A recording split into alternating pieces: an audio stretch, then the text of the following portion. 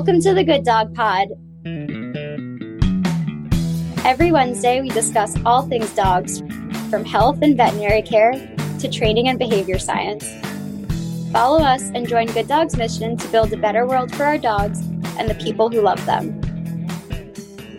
Hello, everyone, and welcome to this week's edition of the Good Dog Pod. I am Dr. Michael Delgado, and today we are talking with Dr. Hal Herzog.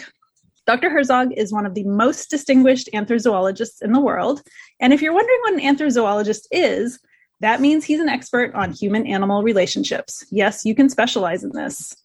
Hal's research interests include the impact of pets on human health and well-being, attitudes toward the use of animals, and the evolution of pet keeping. He's professor emeritus at Western Carolina University. Professor emeritus means it's basically a fancy term for retired, but I know that Hal refuses to really retire. Among his many accomplishments are multiple awards for teaching and research, and he's published dozens of scientific papers. Hal's work has been covered by NPR, USA Today, Newsweek, and Scientific American, among many other news sources, and he currently blogs about pets and people at Psychology Today.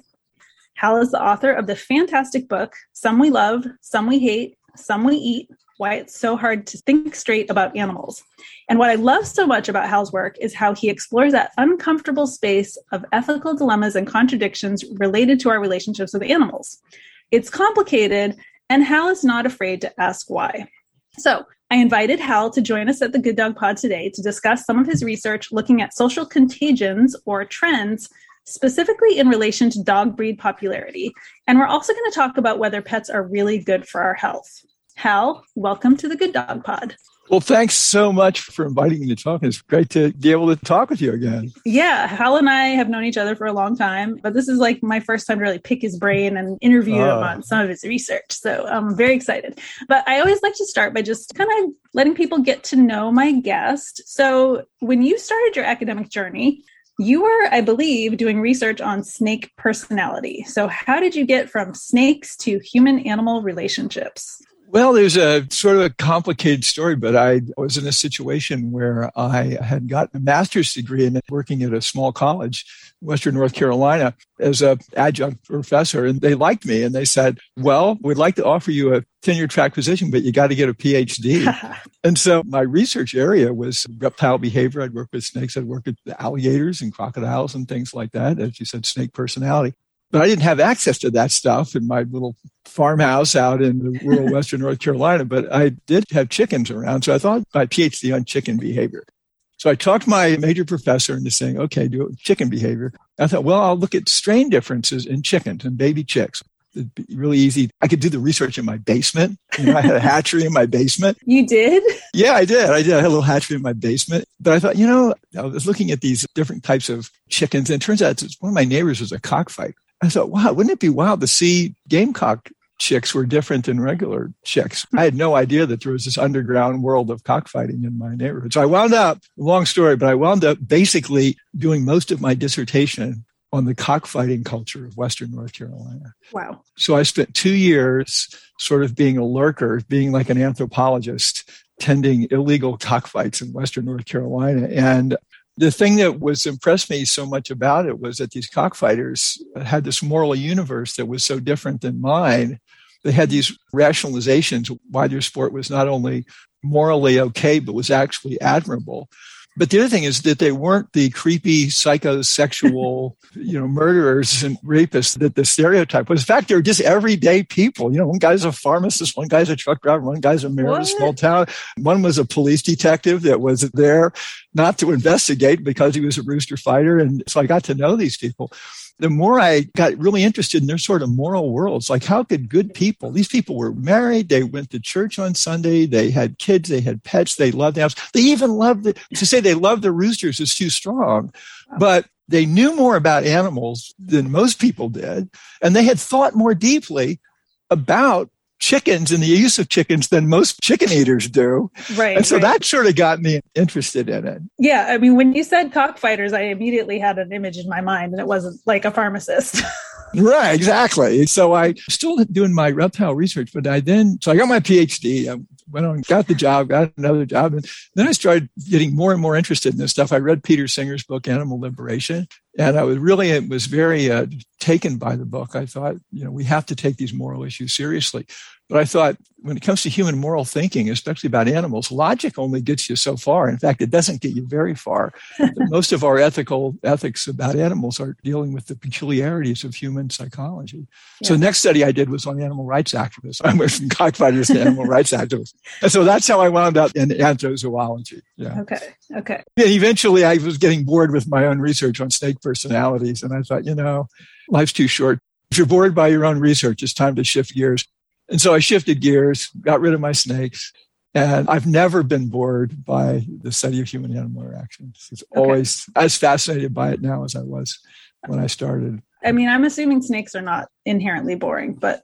Oh, I still love snakes. When I was on Abington last week, the snake, unfortunately for the snake, crossed the bicycle path. I immediately had to jump out and capture him and mess with him for a couple of minutes and then gently let him go. All right. So from snakes to chickens to people, you've done a lot of different research in your career, and you published a bunch of papers maybe 10, 15 years ago about dog breed popularity. And so that was what really made me think, we got to get Hal on here to talk about this because it's really interesting research. And reviewing the papers you wrote, it seems like there's kind of two pieces to the research on dog breed popularity. And, you can tell me if there's more, but there was kind of this idea about what motivates cultural change in general, memes and trends or whatever we're calling it nowadays. And then there's the part where this is actually reflected in people's both dog breeding and dog purchasing decisions, right? So it actually has an impact on dog breeders and what people want in a puppy.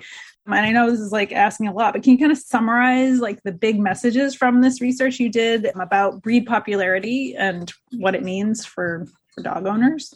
Yeah, I was very fortunate in that the American Kennel Club sent me an absolutely amazing data set. It was the number of puppies registered with the AKC between 1927 and 2005. Wow. So people talk about, they're sitting around at the bar in the conferences at night too. Oh man, my study had, 100 subjects and mine had 1,000 subjects. And I said, no, man, I got 60 million subjects in my, it's not a sample. Puppies. It's not a sample. It's the whole entire population of every purebred puppy registered with the AKC in the United States for decades. Yeah, that's amazing. Yeah. And so what I did was, the first thing when I got this data is I graphed it.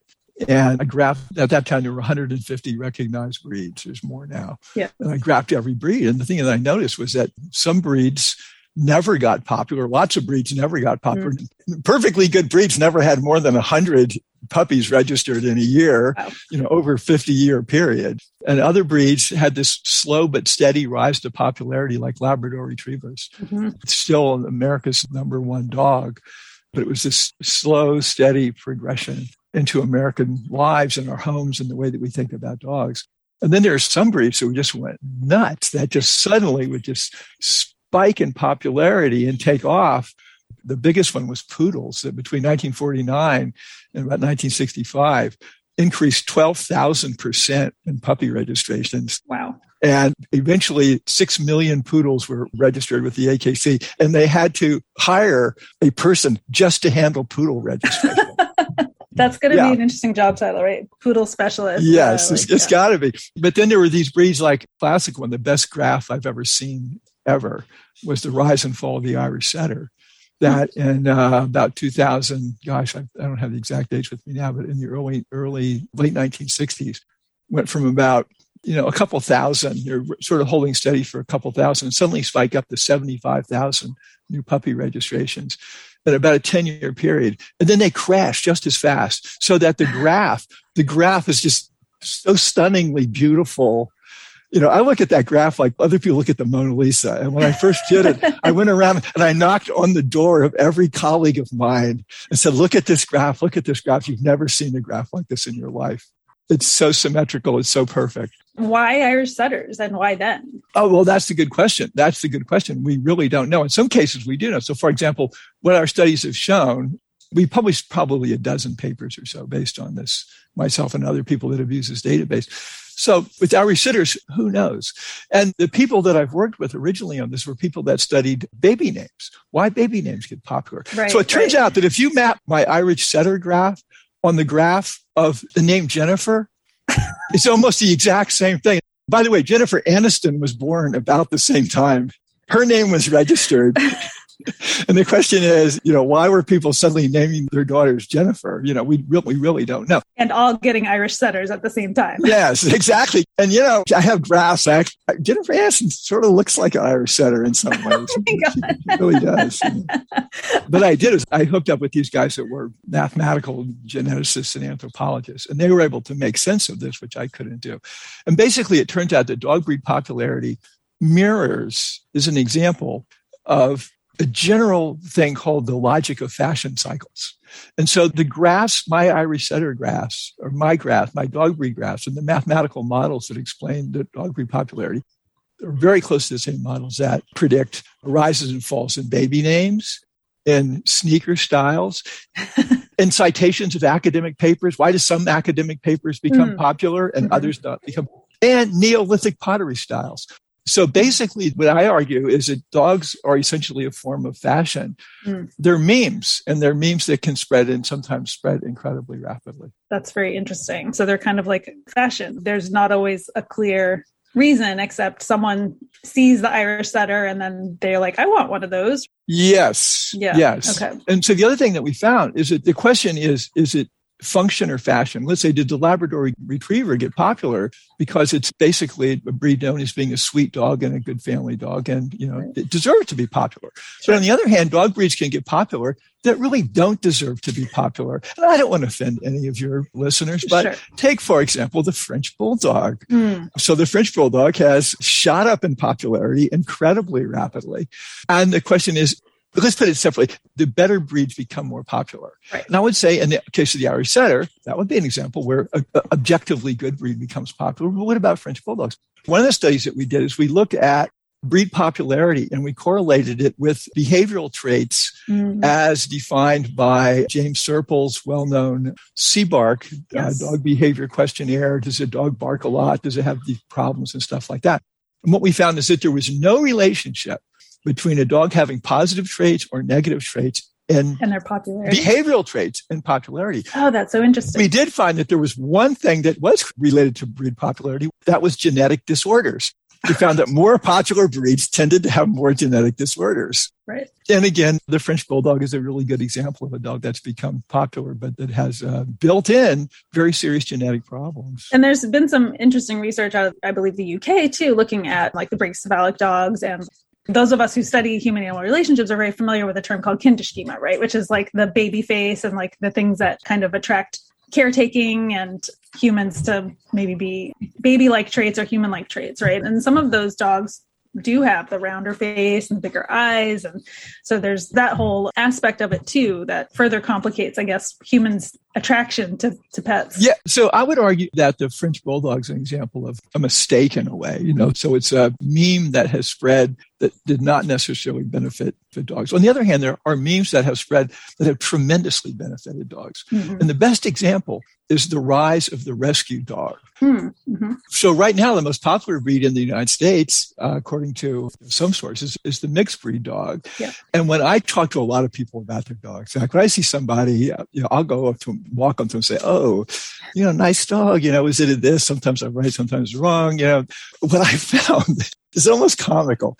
Usually when I ask somebody about their dogs, within 2 sentences, they use the word rescue or abused, or that the animal was somehow saved or is adopted from an animal shelter. And so in the 1970s, we were killing in American animal shelters about 75 million unwanted dogs and cats a year.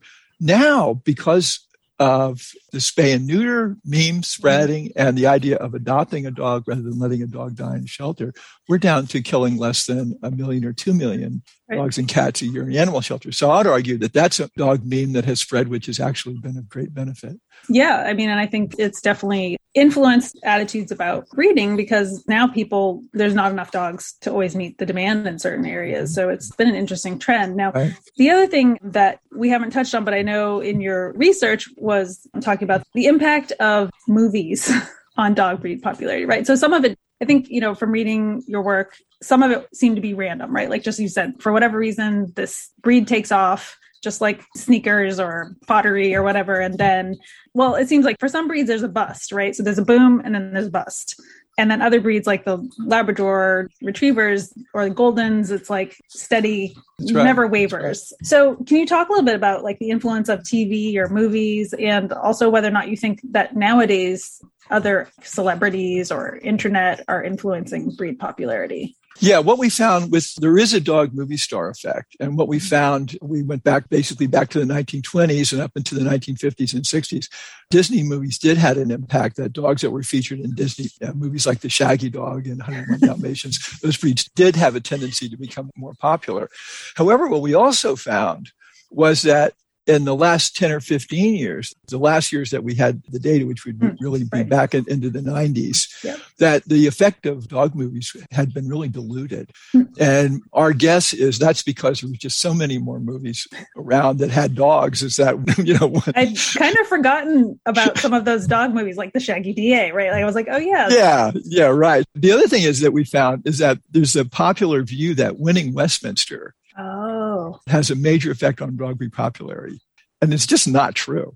Interesting. We did a study on Westminster, the Westminster winners become popular. And the answer is no. In fact, the Labrador Retriever and the French Bulldogs are breeds that have never won Westminster. Oh, interesting. Yeah. Lab has never won Westminster. Maybe they're too common. Well, what happens is it turns out that Westminster judges, these are people that are real serious dog people. Yes.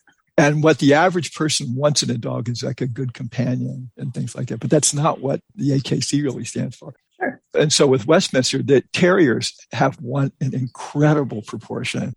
In terms of the popularity of the group, they're not a particularly popular group amongst people that actually live with dogs, but Westminster judges love them.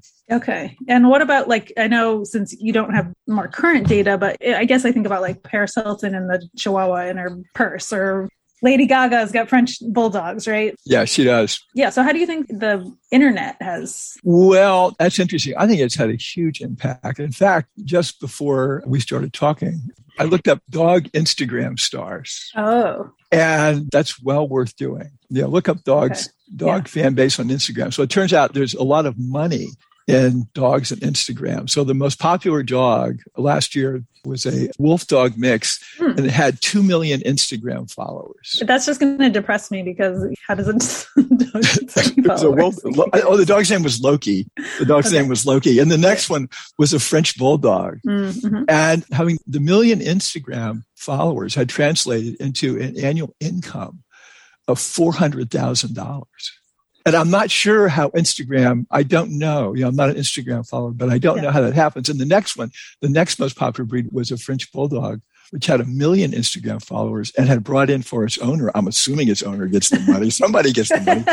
That had brought in $200,000. Wow. Okay. Yeah. I think the internet has had a huge thing, but that's an area. If I were looking for a research project right now, there's got to be a ton of data on that. And it's got to be a gold mine for researchers. Yeah. Well, one other thing that's, I'd say, new since your research was published is an increase in crossbreeds, such as all the doodles. And I know your daughter got a doodle and she did. She loves her dog. So what do you think has driven the demand? Because, people are paying a lot of money for a crossbreed dog. Yeah, these breeds, I see them as designer dogs, which has a bit more panache than crossbreed. Yeah. A designer dog. Yeah. So the first one was the Labradoodle, as I recall, which came from Australia in the 1980s. And I recently saw a paper from Australia where they asked Australians, why did you get a doodle? And the number one reason was the idea that this particular doodle, this particular designer dog, golden doodles, were known for being hypoallergenic. Now, the degree that that's true is, I think, unclear. But in fact, that's why Katie and Jana got their dog Moose. Another reason, the second most popular reason that people gave was that dogs were known and reputed to be great dogs to live with. And like Labradors, like poodles, intelligent and easy to live with. And I know, my experience with my daughter's dog Moose is that he's the best dog I've ever seen. Oh. And I don't say that lightly. They're in love with him, and he's in love with them, with the two. That's nice. And it's a beautiful match. But it's interesting. We don't have the same types of data on that because the AKC, first of all, they don't recognize some of the most popular breeds. They don't recognize mixed breed dogs. They don't register pit bull dogs, which are probably the most popular dog breed in the United States at one point. Yep. And they don't register as designer dogs. So Yep. we don't really know what the data is like on breed registration. That's right. Yeah. Although they do let them compete in some of their like agility and that kind of stuff. But yeah. They've started because they're trying to expand their base because they're losing income because of the registrations going down. Right. And the other thing, by the way, I thought about this just before we started talking. I think you can get a doodle and you're sort of getting a purebred dog, but it's also a mutt. You know, there's a moral superiority of not having a purebred registered dog now. The animal rights movement has sort of vilified that. Yeah. And so the doodles got the best of all worlds. You know, they sort of get this reputation of being a class act. You know, literally a class act. Yeah. Because you're going to pay a ton of money for these dogs. Oh, yeah. So they're a class act, but they're also a mutt. Right. And so, yeah, I think that might probably be as important as being hypoallergenic. Yeah. And it's interesting. I mean, I think there's still a lot to be learned as far as like this concept of like hybrid vigor and whether or not they're actually healthier. Or, I think that's the way I look at that. And the other thing, of course, is that popularity breeds popularity. Yep. And so once you cross that, that's what our data has shown with these dogs that suddenly get popular, is that the more popular a dog is, the more you see them around, the more they're likely to be on Instagram, the more likely to have your neighbors have one, and the more likely you are to think about, hey, I'm going to get one of those. So the doodle is becoming a meme. The doodle is a meme. Doodle is a meme. All right. Yeah. We are here with Dr. Hal Herzog. We're going to take a short break and we'll be right back. You invest so much in your dogs. Sleepless nights spent next to a whelping box, countless visits to the vet, love, hard work, and heart every day. That's why we built Payments on Good Dog to support you and provide your program with the protection you deserve for free. Payments on Good Dog is our secure payment platform that guarantees payments for you and your puppy buyers. Learn more about Payments on Good Dog by following the link in the show notes, whether you're already a member of Good Dog or interested in joining. We are back at the Good Dog Pod this week with Dr. Hal Herzog. So Hal, you've written a lot on your blog about, I think it's probably a controversial idea, which you do not shy away from, but the fallacy of the pet effect. So I think a lot of people hear over and over again in the media that pets are good for our mental and physical health. So can you talk a little bit about the pet effect and what the research really says about it? Yeah, I don't want to call it the fallacy of the pet effect. Okay. That's a little too strong, but I'm now calling this the pet effect paradox. Okay. So let me say what the pet effect is, and then we can talk about the paradoxical nature of it. The pet effect is the idea that people with pets are more healthy, both physically and mentally healthier than people that don't have pets. And the subtext of that is that getting a pet will cause you to have better health, physical and mental health, better health and well-being. And this idea was really kicked off by a study, an incredibly important study, the most important study in anthozoology, a 1980 study by Erica Friedman as part of her doctoral dissertation. And she was studying basically survivorship from heart attacks, people that have heart attacks. She had 100 individuals that had been in cardiac care, and she went back and she interviewed them, and she'd ask them, give them questionnaires, and she was particularly interested in social support, how many friends they had and things like that. But she also put a question in there that, do you own a pet? And just threw it in there, That wasn't like her research question. No, it was not. No, it wasn't a research question. So it turned out that when she went back a year later, that I think 25% of the people that did not have a pet had died. And only 4% of the people that did have a pet had died. It was a huge effect, and it made national headlines and all that stuff. And so people started looking at this idea in a serious way about pets and health. And a number of studies early on found that, for example, petting a dog, reduced blood pressure, things like that. So there's this whole idea.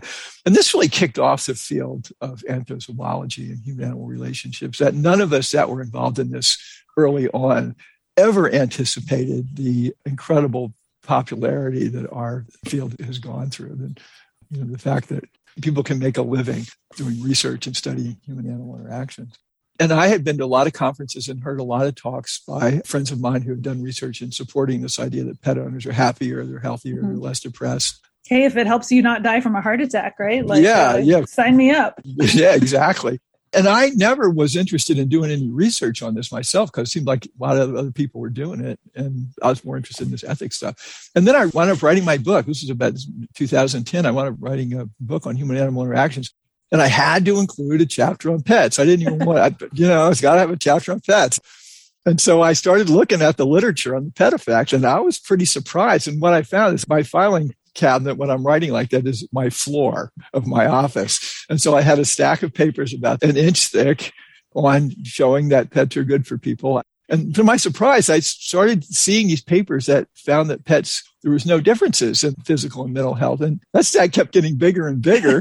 And then there was a stack of papers that was somewhat smaller that reported that pet owners were actually worse off. Mm-hmm. And so I began to question this whole idea. And I'm increasingly, and at the same time, the pet industry was getting wise to this stuff, and the pet products industry. And they started funding research on the pet effect, specifically stating that they fund research showing that pets benefit our health and our well-being. So they had a horse in the race. Yeah. And what's happened since then is I've been sort of monitoring this area, and I'm finding that research evidence for the idea that pets are good for people is much weaker than I had originally anticipated. Sure. And what's happened now is there are now thousands and thousands of papers on this. And you actually look at these papers, what you see is that there's a pattern of very mixed results. And let me talk about two things specifically. When you look at the impact of pets on health, yes, studies show that pet owners tend to be in better health. They tend to have fewer heart attacks. They tend to be less overweight, all these things. Some studies have found this. But there's other things that make pet owners different too. They tend to be younger. Some studies have found significantly they're more likely to be women who live longer and generally have better health than men. There's racial and socioeconomic differences. Yep. Pet owners tend to have more money. Pet owners are more likely to be white rather than African American or Hispanic. And all these things are also related to health. So what epidemiological studies have started doing is instead of just looking at whether pet owners are healthier, they're also taking these other things into account. So it turns out that when you take these into account, in most studies, the health effects of it disappear. Right. In fact, if anything, if you look at the data, there's a significant number of studies that show that pet owners are worse off, if anything. In fact, there was a recent study that found that out, that Catherine Amiot and Brock Bastian and their colleagues did, that found that Canadian pet owners during COVID had considerably worse health and were worse off in terms of their mental well-being. So what I've been looking at lately, is I've been doing a series of sort of things that I've published on my blog for Psychology Today on what the studies have actually shown. And let me give an example. I was able to find 21 studies that looked at the impact of pets on loneliness. And the question is, are pet owners less lonely? Which you would think they would be. Right. And the pet products industry says that pet owners are lonely. Well, I found 21 studies. And of those studies, only 6 of those found that pet owners were less lonely. Same thing with depression. I found 33. I just found a couple more, 33 studies on depression. Only 5 of them found that pet owners were actually less lonely. Same thing with happiness. And these are objective measures. These are standardized measures of depression, happiness, loneliness, and things like that. Of 13 studies on pets and happiness, would you like to guess how many found that pet owners were happier? I'll go with 6. No, you're wrong by 6. Oh. 0. Okay. 0 study found that pet owners were happy. Okay. So basically we have like a few problems, right? Correlation is not causation. So yes. We can't fix a mental health problem or a physical health problem with a cat or a dog. That's correct. However, according to a survey done by Habreed, this is a trade industry group, a pet products industry funded group that supports research and publicizes research showing that animals are good for people. According to them, 60% of physicians have recommended that their patients get a pet, at least one of their patients get a pet for medical reasons. So they're pushing the idea that pets are the cheapest and easiest drug you can take to improve your mental well-being. And they claim that scientific studies have shown this, when in fact, scientific studies have shown just the opposite for the most part. Yeah, I mean, it can be stressful to have pets. They cost money, they get sick, they have behavior problems. So I think it's interesting And I think, I can think of reasons why this idea is promoted. But so when you talk about the stuff you talk about, and I assume because you like to talk about controversial things, you like to talk about ethics, that you're not afraid to anger people. But what kind of responses do you get? Do people get angry about your blog posts? Or what's been really interesting, most interesting to me, is the responses of my fellow researchers who do research on the pet effect. Okay. And I would have thought that they would hate me. And they tend not to. In fact, they've been incredibly supportive. Nice. They cite my critical papers when we get together at meetings, which we used to do pretty regularly before COVID. We'd be talking in the bar and we're all shaking our heads. It's like, wait a minute, this pet effect thing has completely been overblown. And so I've been surprised that I have not become a pariah in my field. In fact, just the opposite. I get invited to give talks and stuff like that. Nice. Okay. When I talk to my friends in fact, I was just talking to a friend the other day, asking what I was up to. And this guy's a former veterinarian. And I was telling him, I'm looking at the impact of pets I just did a review of 16 studies that looked at the impact of pets on COVID, when people got pandemic pets. And of the 16 studies, only one of them found that the pet owners were better off. Okay. How do I know you're going to give us some bleak statistic? Yeah. Yeah, a very bleak statistic. I was really surprised. Only one of them found that the pet owners were better off. And he just basically shook his head, and I could tell he just didn't believe me. And so if I'm at a party and I tell people, hey, what do you do? Well, I study human interaction with the impact of pets on human health. What do you find? I say well, they're not really good for you. The evidence does not show that they're good for you. They just don't believe me. Yeah. But here's the problem. I don't even believe myself. This is why I call this a paradox. Yeah. Is because I know my own personal experience with pets contradicts this. Yeah. As you know, my beloved cat Tilly, recently died. Yeah. And I'm still feeling the effects of that. Oh, yeah. And I know that if I'm by myself, I'm at home, it's just me and the cat. It's just great having another creature in there. And she was not the warmest and fuzziest of cats, Yeah. She was a tough cookie. Yeah. But so our own experience with pets contradicts what the science says. Yeah. And I think most researchers are like this. There's what I call the Fauci effect. The Fauci effect is, by the way, I'm a supporter of Fauci, but whenever I hear Fauci or anyone else talks about, the science says, anybody that's a real scientist knows that there's almost nothing that the science clearly says, especially now. Yeah. And so the science changes. And what we're seeing now is that somehow our scientific measures are not picking up something about this pet thing. And so that's why I don't say that the pet effect is false belief. Right. I call it a paradox. Our personal experience doesn't match what the science says. Well, and it's possible that as an individual, we would feel even more depressed or less happy if we didn't have the pets in our life, right? And that's the hard part. We don't do it before and after, right? Here's you before you get a dog, and here's you after you get a dog. So right. Yeah, that's exactly correct. There's only one study that's done that. And they found when you took out socioeconomic factors of having the dog, getting the dog, the experimental group that got the dog 8 months later was no different. Once you took in socioeconomic facts, that and the other. But the other thing is that pets can make your life miserable too. Sure. And that, as an animal behaviorist, the animal therapy person, pets can make people miserable. They can. I put a question on Facebook one time, and it was, let me know if you've ever been injured by tripping or falling over pets. Yeah. The stories I got were just incredible. In the United States, 85,000 people a year are taken to the hospital emergency room because they trip over their pet. 5 million people are bitten by dogs. Sure. Dogs are the second biggest source of conflict between neighbors. Oh, interesting. So there's a downside. Mm-hmm. So, you've been studying humans and animals for years. Why do you think dogs are so important to people? The two parts to that. One is that, what do you mean by people? And if we're talking about Americans, what we find is that dogs are very important to Americans. We have one of the highest rates of pet dog ownership in the world, about 300 dogs per 1,000 people in the United States. Wow. On the other hand, I think the UK is about half that. Okay. About 150 dogs. And in Egypt, it's about 10 dogs per person. So this supports my argument that pets are very entwined with the culture that we're living in, right? That they are memes, and their memes have spread differently in different cultures. But dogs are special. There's no question about that. And I think there's a couple reasons for that. And I'm not a dog expert, so I don't want to pretend I am. But I think one thing is that there's pretty good evidence that dogs understand humans in really special ways. Yeah. And this was research initially I ran into. It was a study done by Brian Hare, now at Duke University.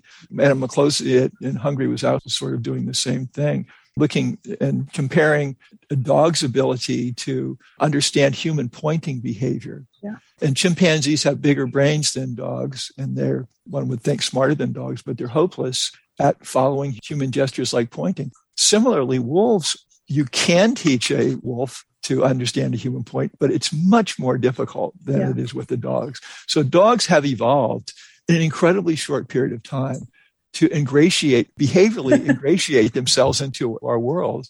Clive Wynne, who is an excellent canine researcher, his book is called Dog is Love. Great book. Yeah. And what he argues is that basically dogs are sort of love machines and that they're programmed, that the dogs that survived in evolutionary history were the short, brief evolutionary history were the ones that were able to ingratiate themselves and attach themselves to humans. And Clive also argues, probably correctly, he's got the data, that dogs, they're not just geared toward falling in love with humans, but they're also able to fall in love with other creatures as well, other types of animals as well. So I think there are some reasons that dogs are special. Yeah. What's one question about dogs that you wish we knew the answer to? Well, the one question about dogs that I wish we knew the answer to is, I think we will never have an answer to, which is, what is it like to be a dog? And the philosopher Thomas Nagel wrote a famous paper in philosophy called What Is It Like to Be a Bat? And I remember one time I was at a very prestigious animal behavior congress in Japan. And I was at a session with primate researchers. These are probably 30 or 40 of the world's really great primate researchers. And this was back in the late 70s. Somebody stood up and asked a question that I thought was so dumb at the time. He said, how many of you went into this field because you wanted to know what it was like to be an animal? And much to my shock, about 30% of these real foremost hardcore researchers raised their hand and said, that's me. And so, my question is, what is it like to be a dog? And of course, there's important moral questions here. For example, lately, I've been asking myself the question, if I were a dog, would I rather be a street dog living on the island of Tobago around the Caribbean? Sounds nice. Sounds pretty nice. The reason I thought about that is I was right before COVID. And I spent time watching your street dogs. I thought, man, this guy's got it pretty good. They're calling their own shots. Yeah. They look healthy. They're calling their own shots. Or would I rather be a French bulldog living in some apartment in New York City? Or maybe with Lady Gaga, who's basically in prison, never allowed outside unless it's on a leash or it's at the dog park, who doesn't get to choose its own food, who doesn't get to choose its sexual partners, in fact, doesn't want to have any sexual partners because we've removed its testicles. And so there's the question of what is it like to be a dog? I think has ethical. The gilded cage. Oh, a gilded cage. I love that. I'm going to steal that. Okay, steal away. I'm sure I stole it from someone else. Where can people find you online if they want to read your blog? My blog is called Animals and Us. And if you Google Animals and Us, it'll be the first thing that pops up, or you can just Google Hal Herzog. And that's hosted by Psychology Today, correct? Yeah, it's hosted by Psychology Today. Great. Yeah. There's something like 160 blog posts on there, and they cover everything from dog stuff to just tons of stuff about the pet effect, why humans keep pets and chimpanzees don't, stuff like that. Yeah, if you want to learn more about Hal, Google him. There's plenty of amazing interviews online and lots of great writing. Check out his book. Hal, thank you so much for being with us today. It was really fun talking to you. And I really appreciate your time. Well, thanks for having me on. I love what you're doing with the podcast.